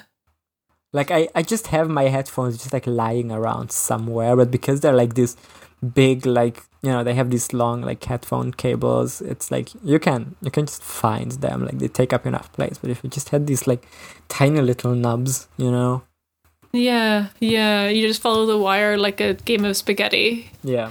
So, fucking, what happens in Tintin? They find the asteroid. I don't know. They do some stunts to like land it. They gotta race the Perry. Like if they go fast, they could get there before the Perry does. There's this whole thing about getting an SOS call. Yeah, and then like, well, I guess we have to give up our mission because we have to save this other ship first. But then Tintin figures it out that this ship doesn't actually exist. Yeah, he like Googles the ship, but it doesn't. Yeah, ship doesn't real. Most importantly, there's a shipreal.com. This is not a real ship. Famous Twitter account. Most importantly, there's a bit where Snowy tries to go into the kitchen, but finally gets shot out of the kitchen. Defeated. Very tragic. Yep. Great payoff to the whole. Yeah, like whenever Haddock finds out the ship is fake, he says a bunch more slurs. What the fuck is a Mujik? I just want to get to the thing where Tintin is on the asteroid. Okay. Before we get that, the last thing. Pretty good. Okay, the Haddock thing. I do quite like. I just found what you meant because it's like they figure out it's the wrong SOS, a fake SOS, and then Haddock says, "Okay, so send out the following message," and it's just like the slurs that he lists, which is pretty funny. I just realized that he's telling the person to send fucking Morse code style send all of these slurs. This is almost like a Trump sentence structure where he says Polar Research Ship Aurora to bogus John Kingsley Company. Janosch. What if Haddock said Kofefe? That would be pretty good. Haddock Kofefe. Yeah, gangster's not really a thing, but then he calls them woodlice, which is pretty good. Woodlice is pretty good. I do like ectoplasm. Yeah, it's good because Tintin is like, okay, Captain, is like pulling him by his arm, and he's doing like shouting okay, back grab and says, me. Yeah, the rhizopods and ectoplasms. It's good. Before they get to the island, there's like a little bit where Tintin like is really, really sleepy. Mm-hmm. So, and he tries to go to sleep. He wants to go to sleep, and again, like can't go to sleep because he gets woken up and like has to go to the asteroid, and that's all making me wonder if the entire end sequence is just him being really sleep deprived. That's a good. I have not considered that. I don't think it's true, but I don't want it to be that. But you could argue that. I think there's pretty clear evidence that at the end the mushroom is real that grows out of the rock. Mushroom does real. But the other stuff, I don't know. It might be. I mean, I think Snowy also gets scared though. Yeah. And speaking of Snowy being scared, yeah. But I just want to say about the sleeping thing, right? This like finally going to sleep, and his like, oh, I haven't slept in so long. Because all night I've been figuring out if this ship is real. So he like lies down to sleep and gets woken up immediately and still can't sleep, and he has to do that. Like that's such a nightmare situation to me, right? Like being incredibly tired and then not being allowed to go back to sleep. If I'm gonna be real, like whenever you came to my house, for the first 2 days, you had like I thought that you just naturally had like Iwan Rayhan style crazy eyes. Yeah, okay. Like you just looked like that for like 2 days, and then you got a night's sleep. Yeah. And you looked so serene and peaceful, and I was like, oh, they just needed to sleep. Yeah, because I couldn't sleep for the night before. Like we only slept like 4 hours before, because we had to wake up very early for the ferry. And then I couldn't sleep because someone was snoring in my room. Mm-hmm. So yeah, I was feeling pretty miserable there. I didn't know it was like visible on my face. No, you had absolutely unhinged vibes. I hate to say it. Great. Yeah, Tintin goes plane asteroid. So he gets on the plane, like he leaves Snowy behind with and like Snowy gets put on a leash for the first time ever in Tintin, I think. And like I don't know if it's interesting that like Snowy like doesn't talk when Tintin isn't there. Like Snowy barks. Interesting. Because he's upset that Tintin isn't away. It's just a wow wow wow and then a question mark. Like this is the most this is the most dog-like, like purely dog-like Snowy acts. Like this is it's an interesting touch. I haven't considered that, but it seems. I mean, it's pretty good. Like Haddock has him on a leash. Haddock is like, "Come on, Snowy, Tintin won't be long." And I love the panel where like Snowy's just wailing and everyone's just offering him bones and meats, and he's not going to take any of them. He just wants Tintin to come back. Tintin does come back, but he just wants the flag to plant on the meteorite, which is whack, but whatever. Yeah, it's fucking... I like the fact at the end of this book, like, after all of this stuff about, like, oh, we want it for science, oh, we want it for money, like, it shouldn't... This flag should not matter at all. Like, it doesn't, like... Yeah. If they want the rock for science, they can just go to the meteorite, take some of and use that for science. Like, they don't need... There's no reason that they need to plant their flag on this meteorite other than a colonial mentality. Yeah. And just the fact that the whole end sequence of this book is who can plant the flag first is really fucked up. Like... Well, there you have it. But yeah, whenever Tintin comes back to get the flag, Snowy has leapt onto his plane wing.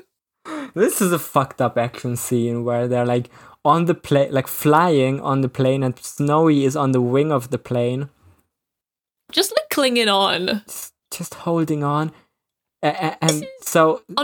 Like, fucking endanger Tintin as much as you like, put him in front of as many firing squads, but like as soon as like Snowy is in any danger, I'm like, no! I think everyone knows that. Like, it always feels very pointed. When, yeah, and then Tintin does this insane stunt where he like walks out to the... like gets out of the flying plane and walks onto the plane wing to get Snowy inside. Like, I mean, I would. Yeah. For Snowy? It is horrifying though. Like, this is the most like insane thing that Tintin does in this book. Well, in this book, yes, I was gonna say, like, I mean, Tintin's probably done wilder stuff. Oh, of course, yeah. But in this book, but he's being toned down in his like wild action stuff. So yeah, Tintin has become normal. Tintin become normal. But yeah, there's like a sequence, like they get Snowy's safe and they see the meteorite.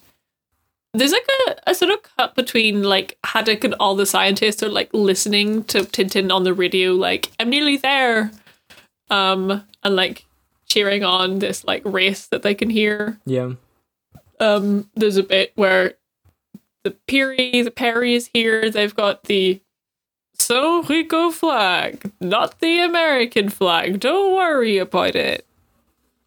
It's a shitty flag. I'm gonna say it. It's a shit flag. Like, if it had a little hole in the middle, it could be a shuriken and it could be cool. But it's the most like, whatever. I'm gonna come up with a fake flag. Give me 10 minutes. Yeah. And Tintin like parachutes down onto the island and like I guess fucking like they arrive on the meteorite at the same time, but like Tintin gets his flag up first, so I guess the other guys just leave. Colonial context aside, it's like a pretty epic action sequence. It did 6 stunts. Like as a have a race to plant the flag sequence, it's up there as like one of the best. Like being like, it's just the tension of, oh, I'm closer, I'm much closer to it than him, I'm already rowing there, and he still needs to land the plane. What? He's jumping out? Yeah. That's like wild. damn, this kid just fucking jumped out of a plane in order to do colonialism. What won't he do? So it's just some like struggling with him like planting the flag, and then the last second he plants it before them. Everyone is rejoicing, and now the fucked up stuff starts happening. Yeah, even more fucked up than colonialism. Yeah. Yeah, this is really where the book picks up in like the last 5 pages. This is like one of the most memorable of things in Tintin. I think I mean we said this at the beginning, but it bears repeating that this shit is insane. Listeners, this is what you've all been waiting. This is why you tuned into this episode. This is what you came to hear us talk about. Sorry we talked about anti-Semitism for so long. There was just a lot of it. And we have hyped the anti-Semitism up a lot in previous episodes, so yeah, honestly, it was so much less than I was thinking it was going to be. Anyway, like the weird like Arabic Indian caricature, whatever it was, is kind of both. Like you just lumped them all together. Caricature in the last book was like more shocking because I was not prepared for that. Yeah. So first it discovers that the water is boiling next to this rock. Yeah, which like specifically because Snowy jumps in the water and then Snowy is like, ah! And Tintin is like, oh no, you poor Snowy, you must have hit your little paw against a rock. And then Tintin gets in the water and starts yelling because the water's fucking boiling. Which, yeah, first of all, what the fuck? Wild. Mm-hmm. And yeah, there's a bit where the Aurora can't pick them up immediately. They have to wait like a day on the island, like she's got engine trouble, whatever. So the pilot is like, here, I'll leave you all my supplies so that you can stay on this island and guard the island. I mean, I don't know what Tintin's going to do if the people come back, but sure. Maybe he's just very confident in his tiger wrestling skills. Yeah. But yeah, time to spend a night on this rock that just came down from space. God, it really is just like Gundam. Yeah, so now he has this like one day's ration, right? God, I'm looking at these panels, and because Tintin is the only person I know in the following sequence, it really changes the like vibe and layout. I know, of all like the panels. I think that's why it's so memorable to me, just like visually, to just see Tintin so much in every single panel. Yeah. Like it kind of rules. Like it is. Yeah. As far as like memorable comic sequences go, it's pretty well done. Yeah. So Tintin sits down to eat his little lunch. He's got an apple. He's got some biscuits. I think they're the British kind of biscuits. Yeah. Sorry, Americans. So there's importantly L for the Americans after they failed to plant their cringe flag on this island. They couldn't plant the flag, and Tintin brought European biscuits. That was the real colonial victory. Yeah. But important to note, there is a spider in Tintin's lunch, and the spider jumps out and runs away along onto the meteorite. There is also then a maggot in his apple. Ooh, which yucky. Actually I don't think that comes up later. I can't remember. No, it does. But yeah, like he's got his apple, he throws the apple away, and just is like, then I'm going to use my parachute as a bed, and he goes to sleep. Well done, Tintin. Finally. Well done. No bugs that you left loose here. But you're right, because I mean, does he manage to sleep here? Yeah. Yes, I think he does, because like, yeah, because it's like it gets dark outside, right? And then the next panel it's light again. Like there is also again the potential, because he does go to sleep, and Hergé did that thing earlier, that this could be a dream Tintin had. Yeah, it is paced in a very similar, or it is like done in a very similar way. I don't think it's an extended dream sequence. I don't think it's an extended dream sequence. I think magic is real. I think this is just space magic. I think Tintin has become a new type. Tintin become a new type. Like again, like later on, everything is like so physical. Yeah. Although I don't know, because he does like get knocked out and then woken up by Snowy. Okay, we'll figure it out. So he gets woken up by an explosion, right? He's like he literally says, "Did I really hear an explosion? I suppose I was dreaming."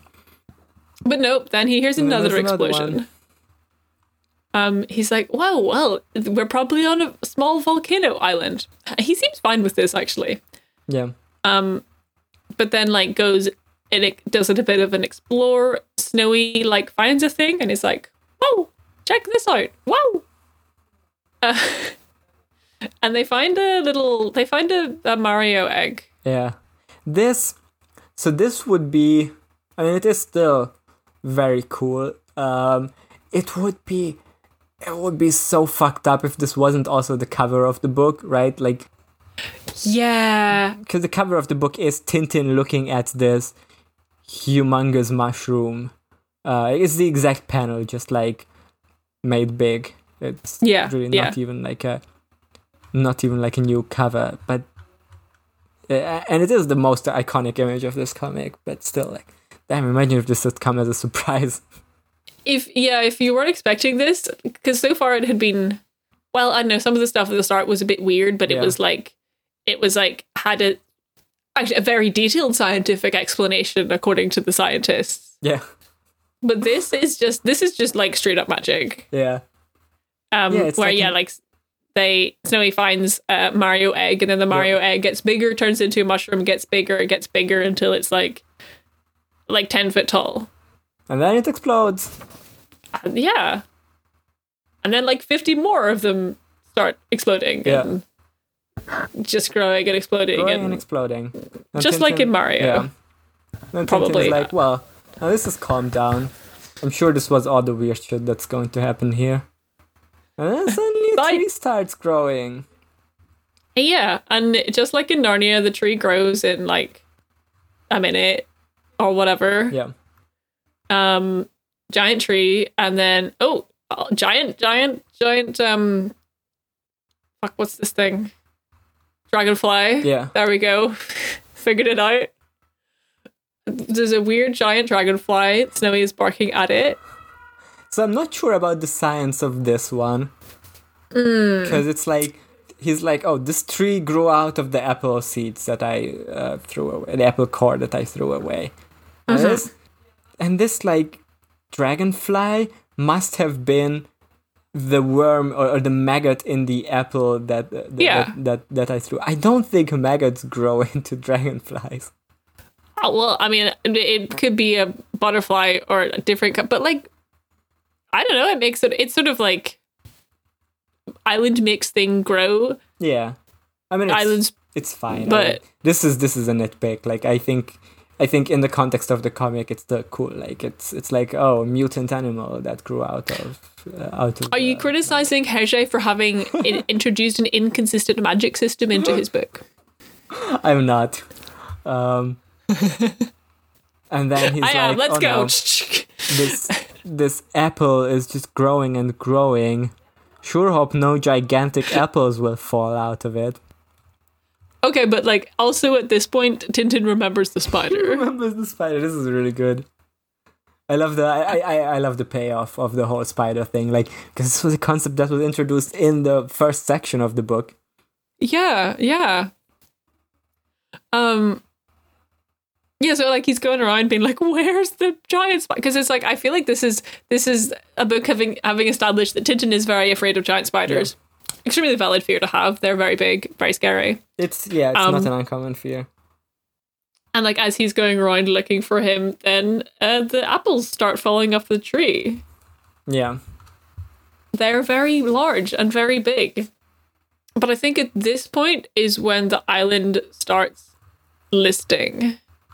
Yeah, more. Yeah, the island starts like there's like an earthquake on the island, and then huge waves are coming, and Tintin is like, "Oh, this island is tilting over now." But more apple trees are still growing. It's just like in Titanic. It's just like in Titanic. Remember in Titanic where like huge apple trees were growing out of the ship? Yeah, we learned all about it at the Titanic Museum. Remember when we went to the Titanic Museum and they had a whole section about the giant spider? It was scary. That was so scary. Honestly, very, incongruous with playing My Heart Will Go On in the Next Room. Yeah, but, they didn't consider the tragedy and scariness of having the giant spider. It was fucked up in that exhibit. like outside of the exhibit there was like a sign that says experience the greatest tragedy ever told, like in this sensationalized way, when real people perished to gigantic spiders on the Titanic. Real people got killed by real giant spiders on the Titanic. So yeah, the island is like tilting over, like more trees are growing. Tintin is like, oh fuck, the island is sinking, but then he like sees the seaplane, and he's very happy about this. And as he's like dancing around and being happy, there's like the spider is in the back of the panel. We see it. The spider is so cute. It is. I would not be scared of the spider. The spider is a friend. Just a little guy. Just a big little guy. Just a large guy. A medium-sized little man. Yeah, right. Like in even if it's in like D&D terminology, even if it's called gigantic spider, it would still count as a medium-sized creature. It's about the same size as Snowy. Yeah. I think Snowy could beat the spider in a fight. Of course, Snowy won't because Snowy's scared of spiders, but... small spiders already. Yeah, Tintin is singing just as if he were either shot by a madness arrow or drunk. Yeah. That's, the only drug he needs is life. Yeah. And then as he's like dancing, and it's like, this is like, I rarely see it's like, I don't think we have ever seen this from Hergé or from this comic, where it's like really just like these like consecutive panels that all of them have like Tintin in it. So it's just like 3 panels of him dancing, and then he sees the spider. Mm-hmm.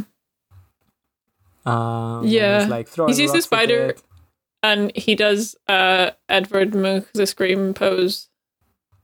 Yeah, so pretty funny. And yeah, he starts like throwing rocks at the spider, but he's not very good at throwing rocks at the spider, so it just like chases him around the island for a bit. Mm-hmm. And then the apple tree throws a huge apple on the spider, and it just crushes it. The evil is defeated. Upsetting. I know. I'm so sad about this little guy. But then Tintin is like, thank God for the apple tree, and then he gets hit by a huge apple that is like larger than his head, straight on the top of his head, which he can only survive because his head is made of jelly, as we have established. Yeah. As we know, he'll be fine. God, but there was a previous bit that we didn't even talk about when the Prophet was throwing dynamite, and it was also the ship only didn't blow up because it hit Tintin's head and then bounced off into the water. Oh my God, Tintin's head really hero of this story. Yeah, he does like get knocked out, knocked unconscious. Yeah, but he gets up again. Well, I mean, oh my God, ain't nothing gonna get him down. Yeah, like so there's a bit where he's unconscious and the island is fucking sinking. The plane is like trying to land and get him, but like it's sinking. Snowy is like trying to get Tintin to wake up. Like he yells. Eventually, Snowy succeeds in waking Tintin up by biting him in the ass. Extremely funny. Well done, Snowy. And then the plane finally picks him up. There's another bit where like, there's like some real Titanic action with like them slipping, and Snowy is like falling down. Tintin catches him, and then he's Tintin has to hack some handcuffs off of Snowy's paws with the axe. It's a very tense moment, but he eventually does it. And yeah, they get to the top of the meteorite just as the plane is gonna land and get them. Like they come over in a little boat. It's very actually like this bit is very like realistic. Like Tintin doesn't just like jump onto the plane. Like the plane has to land, then send out a boat. Then they've got to get onto the boat. Tintin has to get Snowy onto the boat, but he can't get. Yeah, learned about dramatic tension and has figured out that maybe it's more engaging to read if your protagonist can't just like do insane shit immediately. Yeah. Because it's like the problem and solution of because Tintin is going to just like throw Snowy onto the boat, and like he's just like, here, catch my dog, and then he's like, wait a second, he might fall into the sea, and then uses the flag, the colonialism flag, to like make a little sling hammock and like reach him over onto the boat, and it's like, it's good shit. He does put the flag up afterwards again, though. Yeah, and then he remembers when they're already like in the safety boat. He's like, "Oh fuck, the thing I came here for." Yeah. So he swims back and just takes one rock off of this island so that the professor can have the mineral he discovered. He craves that mineral. He's craving that mineral. But yeah, and then he does that, and then we cut to the boat where everyone's like waiting for him, and like, here comes the plane, here comes the special boy, here comes the special boy. He gets off the plane and is like, I've brought it for you, Professor. I have the lump of phosphite. Mm-hmm. Yeah, and as he does it, it's like this phosphite is like wrapped up in this flag, and the flag starts growing and growing, and it's like this movement is going on there, and then his mushroom comes out of the rock. Then he throws it onto the boat, and it explodes into everyone's face, and then it's just a rock again. So yeah, this very much suggests that everything that happened was real. I think so. I want to believe.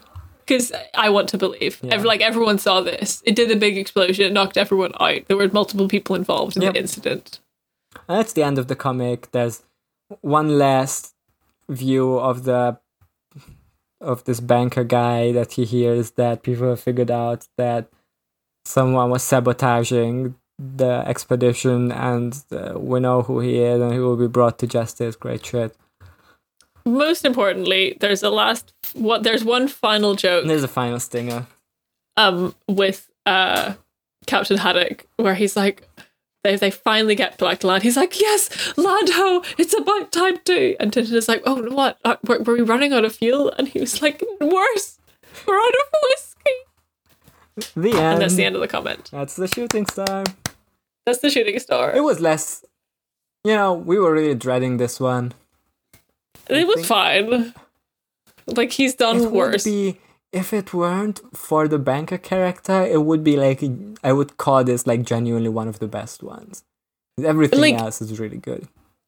Yeah, it's like, I would give it like a 4 out of 5, like independently of, like, because I don't know how to recognize anti-Semitic stereotypes, because you don't really see very much of them these days. Like every anti-Semitic stereotype that I can think of is from like old media. Yeah. It's from like fucking Dickens and shit. Weirdly, it's not like, it's gonna sound weird, but it's not the anti-Semitic stereotype that survived, right? Like, yeah, there's the other one from like Yud Zeus, like that's that propaganda movie that like basically has like a direct line into the Harry Potter banker goblins, right? Like those, right? Yeah, those look exactly the same as like that type of anti-Semitic stereotype. In this one, I don't see that often, even though like seeing the propaganda posters, it's very clear the one that was there. So that doesn't make it less bad. It's just less obvious to today's reader, especially if, I think the bank stuff really shows it. Like if you put that and the German sounding last name and together, if, you would still be like, if it had still been America, it would have been a lot more obvious as well. Yeah, I think like I still want to give this like 4 out of 5, but like with a huge asterisk on. Yeah. I'd say like in 2021 context, like removed from like knowing that he was writing this under like a Nazi administered newspaper, and like knowing that like at the time the stereotype would have been much more recognizable to people than it is to us. Like removed from that, like 4 out of 5, but like in context, it's like a fucking 0 out of 5. And the other bits are still good. Like it, and a lot of them don't relate to that plotline. That's why it sucks so much that those are like in there. Like we get the little snowy booties. Yeah. We get the fucking unhinged magic system. Yeah. We get the spiders and the funny science. We get the funny Wojak scientists. Yeah, on our rankings, best one is still Blue Lotus. Second best, The Black Island. Third best, King Ottokar's Scepter. Do we agree on that? Again, like, bits of removing it from the context. I like it better than King Ottokar's. Yeah. So, like, if these are our personal rankings, like, I would put it above King Ottokar's, but with, like, 17 asterisks. Yeah. Yeah, I agree on that. It's the third best with an asterisk. And then the asterisk puts it at the bottom. On a separate list, according to their problematicness, it's bad. Like on that scale, it's bad. But on the everything else scale, on the enjoyment we got out of everything else, out of the plotting, out of the like apocalyptic vibes in the first bit, and then this like almost like it almost feels like a Jules Verne type of like early science fiction, right? Oh yeah. Like, totally. I get, like, with the observatory and shit, like, I get so many... And again, like, looking at the Wikipedia page talking about, like, Jules Verne, and it's so much that vibes. Like, honestly, I'm just thinking about the plot and the vibes and the fact that the plot, like, it sort of had one. Yeah. Like, a neat little 3-act structure would almost even put that above the Black Island, but, like, I can't quite commit to that. I just like, again, like, you know, even though Hergé never got around to like changing Your Man's Nose, the other edits that he made did remove some of the anti-Semitism. Yeah, I still like believe the narrative that he is just a guy who was very not careful about what things of his surroundings just like seeped into his work, even though he like didn't believe that all Jews are evil, or like didn't believe that, you know, he tried to remain unpolitical, and it just still seeped into his work in like these ugly ways. Yeah. Where's the quote where he's like, just because I put like a Jewish evil stereotype character doesn't mean I was anti-Semitic? Yeah, he says... So this is a quote from later where he reflects on it. All I actually did was show a villainous financier with a Semitic appearance and a Jewish name. But does that mean there was anti-Semitism on my part? It seems to me that in my entire panoply of bad guys there are all sorts. I have shown a lot of villains of various origins without any particular treatment of this or that race. We've always told Jewish stories, Marseillaise stories, Scottish stories. But who could have predicted that the Jewish stories would end as we know now that they did? Yeah, like... I don't know. Yeah, like it sort of... You know, obviously they didn't know about the Holocaust. Yeah. At the time, and like, you know, I can very much see that this was... Like, the anti-Semitic stereotype was already, like... anti-Semitically so, like a villainous stereotype in a lot of media. Yeah. And that Hergé, I could just be like, Hergé would be like, oh, well, I'm going to draw on this, like, just without thinking about it. And, like, again, like, you know, he's done racism before a lot. but, and, like, at the same time, like, it only took, like, one Chinese friend for him to not do racism. Yeah. So it's, like, he's just so... It's just so, like, easily influenced by whatever environment he's in. He just does that. He's so wrapped up in his own shit. Yeah. That... I think... Yeah, we'll explore his ideologies more when it comes up again, but I think that's it on that. I don't think we can. You know, just be aware that it's in this comic, if you're like reading along or if you're curious about this after listening to it, it's still like, and I don't think you should, if you're like gonna read all the Tintins, I don't think you should skip this one. Like, it's a good one. It's just also do skip Broken Ear though. Do we have anything next in 2 weeks? Oh, let's fucking go. We are going to have another guest on. Who is it? Yeah, you'll find out. But I will say one subtle you'll find out hint the secret is that both of us have already podcasted with them. So that is true. There's like a Venn diagram of like one person who's on it. So if you know, you know. If you know, you know. We give you all the clues, Mr. Listener. And we will be talking about Secret of the Unicorn, which is many consider the best one. So yeah, I have very little memory of it. Like, I have not read it in a long time. Yeah, it's what the movie is based on. So I have more of a clear memory of it because I have seen the movie more recently than I read the comics. I cannot wait to find out the secret of this unicorn. And until then, give us a review on iTunes. Oh yeah, do that. Check out our other shows; they're in the show description. And as we always say, you take the high road, and I'll take the low. Just think about it.